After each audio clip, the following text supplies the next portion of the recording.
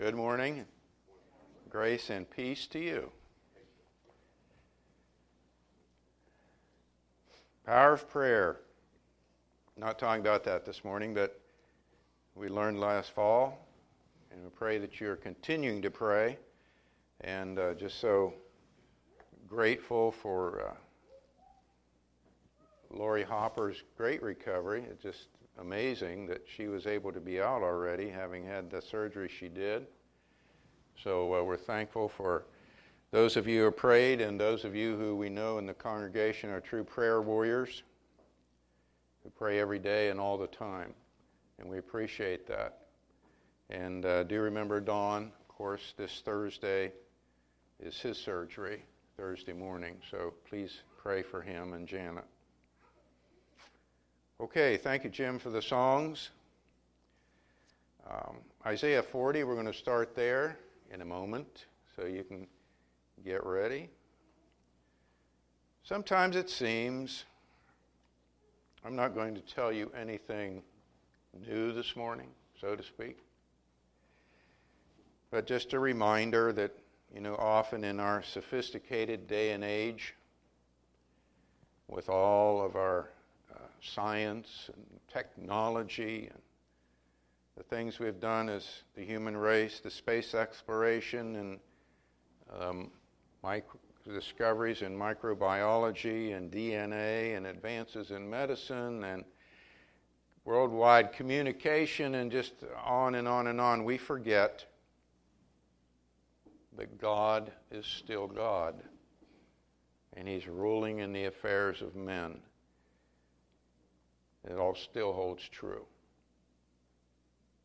We look at these things from our perspective down here, and we think, wow, how marvelous and great these things are. And truly they are, to some extent. But if we were looking down from God's perspective, He's smiling. He is enabling us to do these things. He is blessing us to do these things. But we are the creatures, and He is the creator, and we're living on His planet. And we should never forget that. Isaiah 40. This is, you want to center yourself up again in your faith. You just come back and read this passage of Scripture. Who has directed the Spirit of the Lord? Or as His counselor has informed Him? With whom did He consult? And who gave Him understanding? And who taught Him in the path of justice and taught Him knowledge and informed Him of the way of understanding? All rhetorical questions, and when that is given that way, that the answer is no one. Nobody. Behold, the nations are like a drop from a bucket and are regarded as a speck of dust on the scales. Behold, He lifts up the islands like fine dust. Even Lebanon is not enough to burn, nor its beasts enough for a burnt offering. All the nations are as nothing before Him. They're regarded by Him as less than nothing and meaningless. And it's not to say God doesn't love the people He created. That's not the point of the passage. The point is, God is great and sovereign. And anything that happens on this planet is like nothing to Him. Does He care about us? Yes, He does. But He is so huge, so magnificent, so amazing, so awesome. I hate to use that word, it's so overworked. So powerful, so glorious. This is like nothing to Him. It really is. And so when you consider that and say, we had the lesson, was it last week, 2 weeks ago, what is man that you're mindful of him? It's like, wow. Truly, the psalmist, he got it. David got it. You are God. What is man? The nations are a drop in the bucket. It's God's world. He created the planet, all that's in it, every last star, galaxy, virus, microbe, cell, you name it. His hand is behind it, in it, and on it. He created man and spread the nations on the earth. Still true today. Still true today. Nothing has changed. Don't let anything you see out there, read, hear somebody else say, change your mind. This is still true. God is over all. And hopefully He's your God, the one you serve. You know, sometimes we get to worrying and wondering about what's going on in the world and happening among the nations and the countries and the politics and all the other groups that are out there. You know, with China, China's so big. She owns so much of our debt. She's so rapidly expanding. What's going to happen with China? North Korea, you know, the wild card, throwing off missiles here and there. Pay attention to me.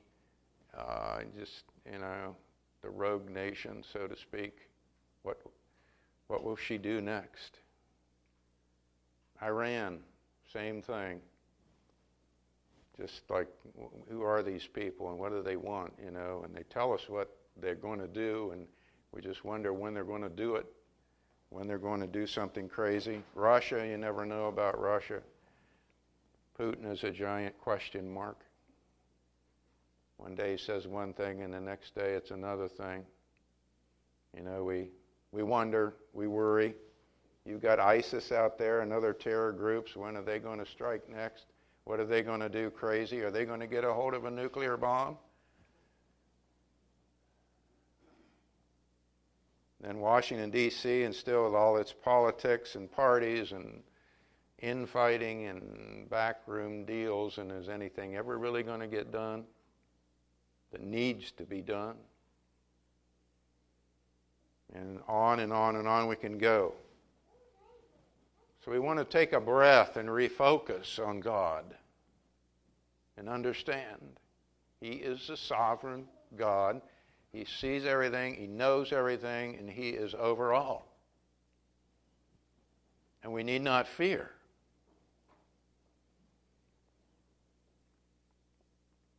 Let's go to Isaiah 9.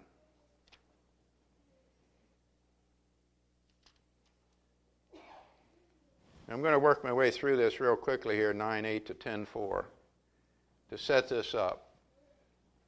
As was often the case, and a sad case in the Old Testament, God was upset with His people because they continued to go off after other gods, the Baals, the Ashtaroth, idols, and not only that, but they did not follow the law. They mistreated one another. They oppressed one another, and He had to do something. He just could not let His people continue down that path. So He sent prophets after prophet after prophet, and by and large, nobody listened. They didn't want to listen. And so He had at different times to send different peoples against them, to punish them, to discipline them, and try to bring them back. So here, starting in verse 8 of Isaiah 9, the Lord sends a message against Jacob, and it falls on Israel. And He talks there about pride and arrogance of heart. Like I said, I'm not going to read this all word for word. Talks about some of the things He's already done. The Arameans and the Philistines, 12, they have already come against Israel. And guess what? It didn't do any good. The end of verse 12, and I want you to see the repetition of this. In spite of all this, His anger does not turn away, and His hand is still stretched out. In other words, God's hand of judgment is still stretched out on the land, because this has not helped them at all. They just continue in their ways. So then 13, he goes into another series of things and talks about what He's going to do? He's going to cut off the head and the tail, the false prophet. And the elder is supposed to be an honorable man, all right? But they're not. They're doing the wrong things. He does not take pleasure in the young man, nor does he have pity on the orphans and widows. For every one of them is godless and an evildoer. They were corrupt inside because they had not had the proper training or leadership by their king nor their priests. And so at the end of 17 he says, in spite of all this, his anger does not turn away, his hand is still stretched out. I think God's upset. So then in 18, for wickedness burns like a fire, consumes briars and thorns, etc. 19, the fury of the Lord of the hosts of the land is burned up. Notice in 20, the concept of greed and how they're at each other's throats. They slice off what is on the right hand, but still are hungry. They eat what is on the left hand, they're not satisfied. Manasseh devours Ephraim, and Ephraim Manasseh. In spite of all this, his anger does not turn away, his hand is still stretched out. Verse 1. Woe to those who enact evil statutes and constantly record unjust decisions. And talking about in the courts, there was not real justice. There were bribes, and the widows and orphans were taken advantage of. He talks about them in verse 2. They plunder the orphans, the widows, they take their spoil. Verse 4. In spite of all this, his anger does not turn away, and his hand is still stretched out. So God has got to do something. And he does. The next verse.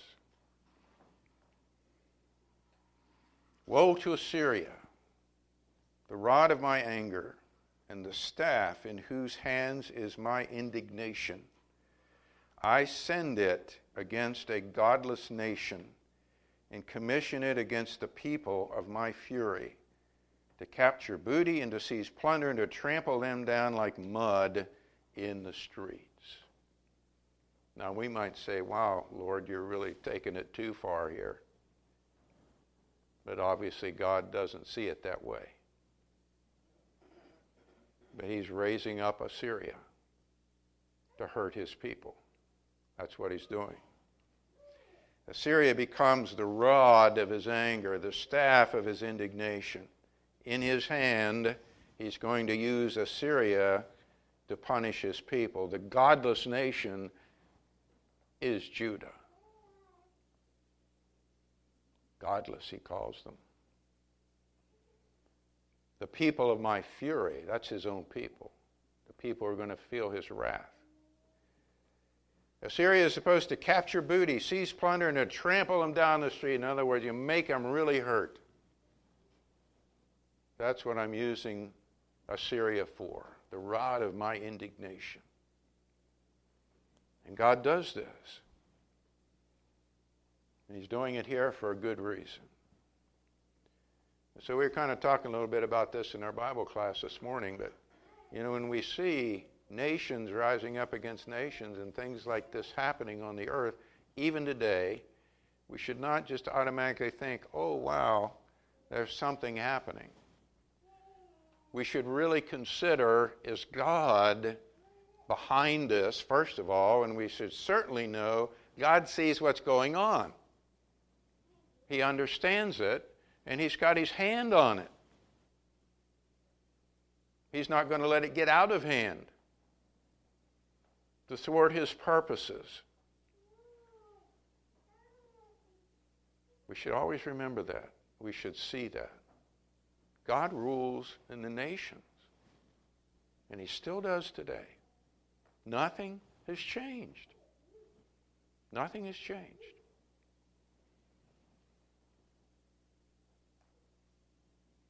So, Assyria is coming against Israel, Judah. And she is the rod of his indignation. However, verse 7 is key. However, Assyria doesn't see it that way. That's what verse 7 is about. Assyria thinks it's doing this all by itself. Yet it, meaning Assyria, does not so intend, nor does it plan so in its heart. We're not just going to be here to punish these people. Okay? What does it say? But rather it is its purpose to destroy and to cut off many nations. That's what Assyria is about. I'm the big guy on the block, the big kid. I'm going to flex my muscles and I'm going to do what I will do to all the nations around me. And as I was thinking about that, I was just wondering how many nations today, countries, leaders of nations, see themselves as instruments for God's good use. Or they just think they can do whatever they want to do for their own purposes. Very few, if any, I think, probably see themselves as being God's instruments for good. But if we look at the broad sweep of Scripture, we understand that all nations are supposed to honor God, aren't they? They were all created by Him and for His glory. But so they've all gone astray, seeking their own ways and their own things, their own power, their own agendas. Assyria was a very vicious people, very wicked. And that's what they did. She was a world empire in the day, conquering everything in its path as it swooped down from up north of the Euphrates and down the eastern side of the Great Sea, the Mediterranean, Syria, Tyre, Sidon, northern kingdom, even came to the gates of Jerusalem, and we're going to wrap up there. Even defeated Egypt. Great power, but very wicked people. But they never saw that they were the hand of God to punish His people. They would have never have admitted that. Verse 8. So it says, meaning Assyria, are not my princes all kings? Is not Calno like Carchemish, or Hamath like Arpad, or Samaria like Damascus? So her arrogance is showing. You know, I'm so great that even my princes, they're all like kings. I mean, they're so great. They're so wonderful and powerful and wise. Yeah, that's us. And then she's detailing all these cities that she's already conquered and making comparison, you know. Well, we conquered this city, but isn't that city we haven't conquered yet just like that one? You know, and what is the one, Samaria, just like Damascus? I'm sure at this point they'd already conquered Damascus. And Samaria is no different than Damascus. You know, how are you going to stop us? You see? We've conquered them all. Nobody's been able to stop us. No fortifications, no armies, no strategies. No. We've got this in the bag. And then I thought again today about nations and how they like to boast, you know. We got this and we got that and we got this army and we got that army and we got this oil reserves and, you know, whatever you got. We got this much money. Oh, yeah. Boasting on their own about themselves and their own power. Nothing has changed. Verse 10. As my hand has reached to the kingdoms of the idols, whose graven images were greater than those of Jerusalem and Samaria, shall I not do to Jerusalem and her images, just as I have done to Samaria and her idols? Of course, in those days, the idols, of course, were the gods, represented the gods, and she's destroyed all these kingdoms and had these great and marvelous idols, these gods. And she looks at Samaria and looks at Jerusalem, and this is an indictment of God's people because they had idols in those days. And that's what Assyria sees in them.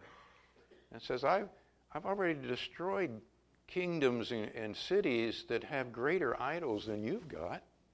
Why do you think your gods are going to protect you? You see? You got nothing to hold on to there either. I've overcome them all. And again, like I said, this is a sad picture of God's people, that what Assyria saw as far as their religion was idols, and not the true and living God, not that they had the temple of God even there in Jerusalem. All they saw was, you got idols. No wonder God is upset with his people. Verse 12. So it will be that when the Lord has completed all his work on Mount Zion and on Jerusalem, he will say, I will punish the fruit of the arrogant heart of the king of Assyria and the pomp of his haughtiness.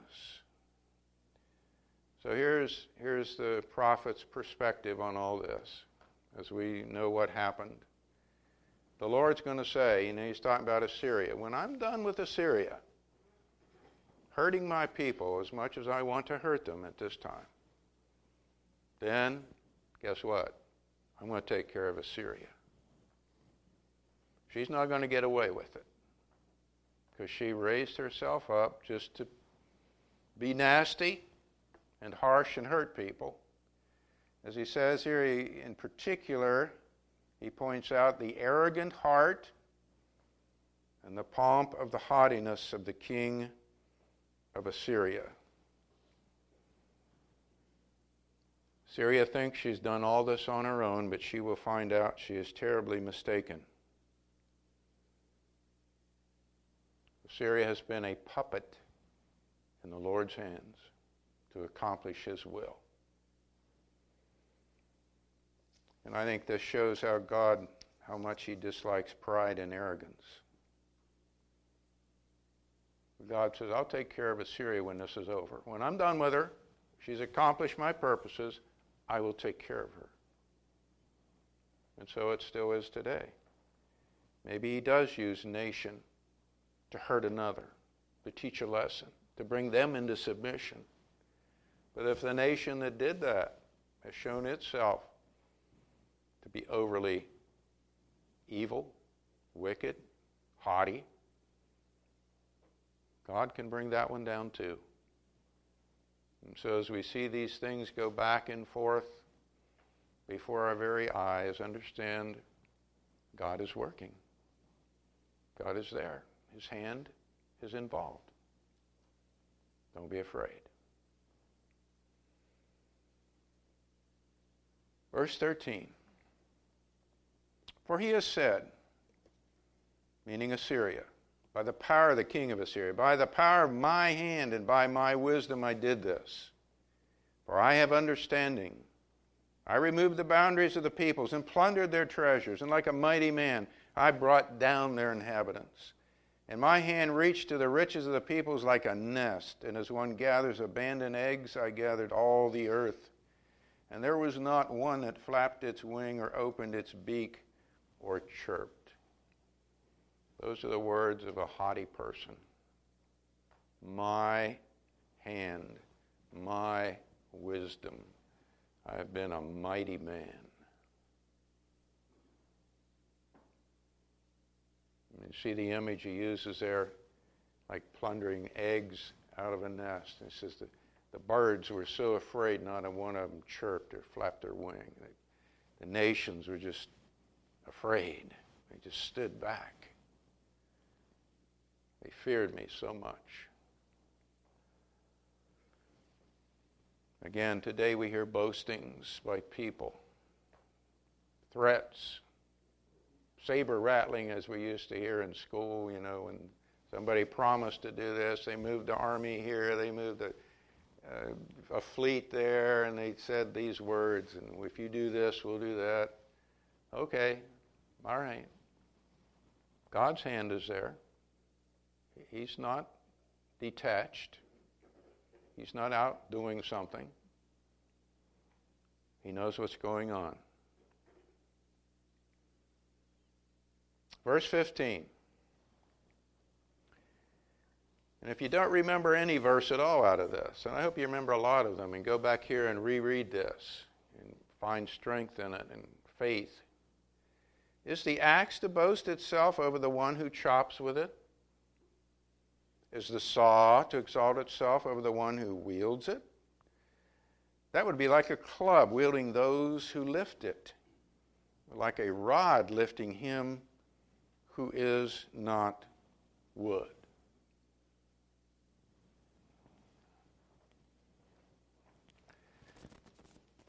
So I thought I'd bring this today. Shirley wasn't sure about this, but thought you might all get afraid. Poor man's chainsaw.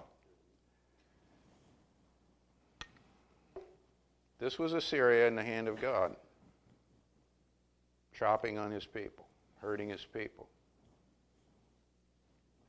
And like he says there, will the axe start to use the one who wields it?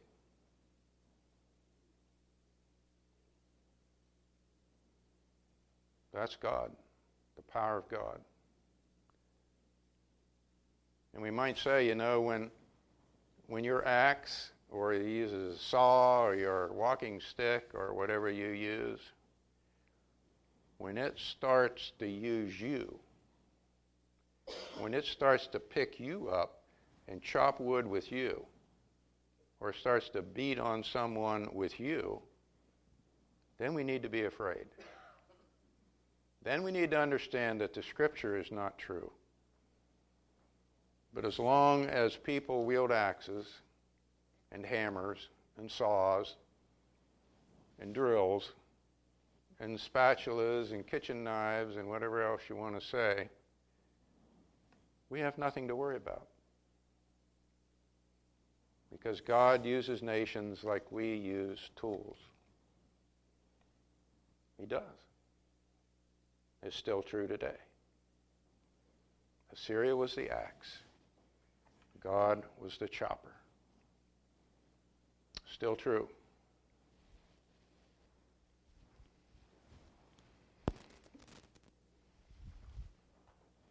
Sometimes it looks like things are out of hand, that God isn't there, but don't be fooled. Don't be fooled at all. He's still watching over everything. Verse 16, therefore, all right, this is kind of the wrap up here. I've used Assyria. She's been proud. She's been haughty. She hasn't understood. She's gone beyond what she really should do. I'm going to bring her down. Therefore, the Lord, the God of hosts, will send a wasting disease among his stout warriors, meaning Assyria.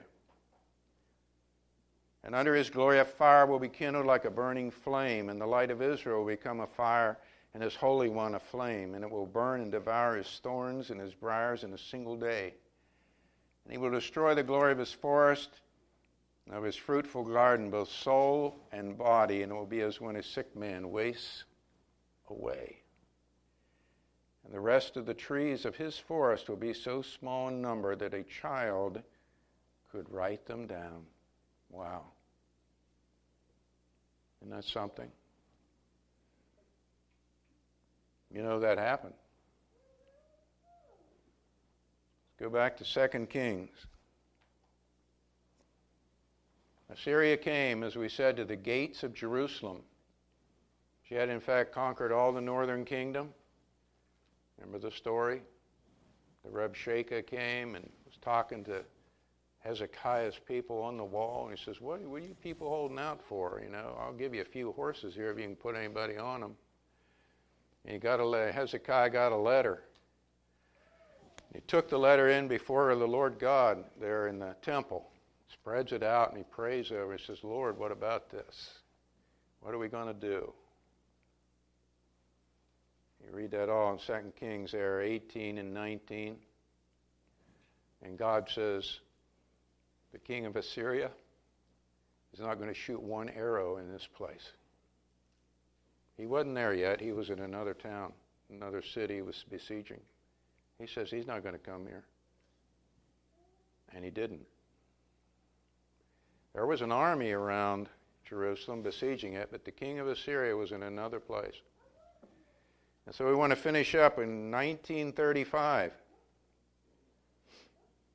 Realize I'm cutting this really short. To get the full effect, really please go home and read this.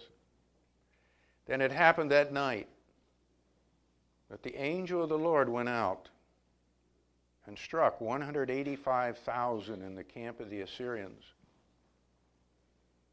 And when men rose early in the morning, behold, all of them were dead.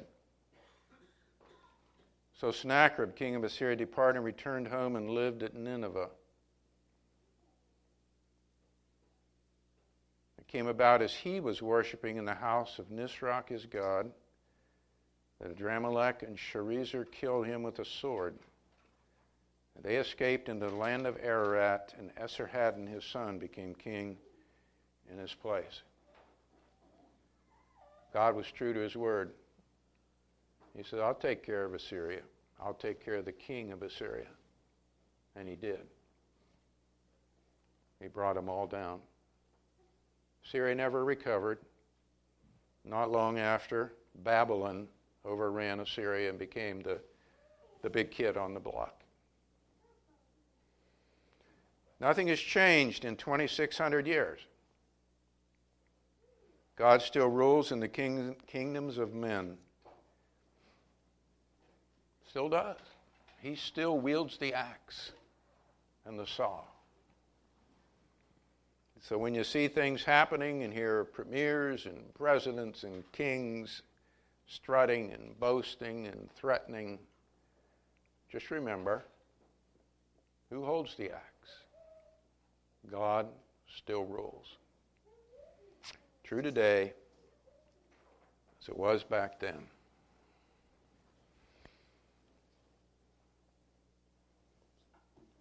We'll wrap up the lesson. If anyone is of the mind to obey the gospel this morning and accept Christ Jesus as Lord, we'd be glad to assist you in your obedience. Christ Jesus is the King now who sits on the throne of Israel. His Father is the God whom we've just talked about. Christ Jesus is ruler of the kings of the earth, as we read in Revelation 1. So nothing has changed. He's now ruling, and he knows what's going on. But also he has overcome Satan and sin, and he offers a place in his kingdom to all those who will accept him. So we encourage you to accept him this morning and come and confess him before this group and be baptized into his name. If you are a Christian, you're struggling with anything. Maybe you're fearful of what's going on in the world. Maybe you're struggling with sin in your life. Whatever it might be, we're here to assist you and help you. If you want prayer this morning, that's available. However we can assist, please let us know while Brother Jim leads us.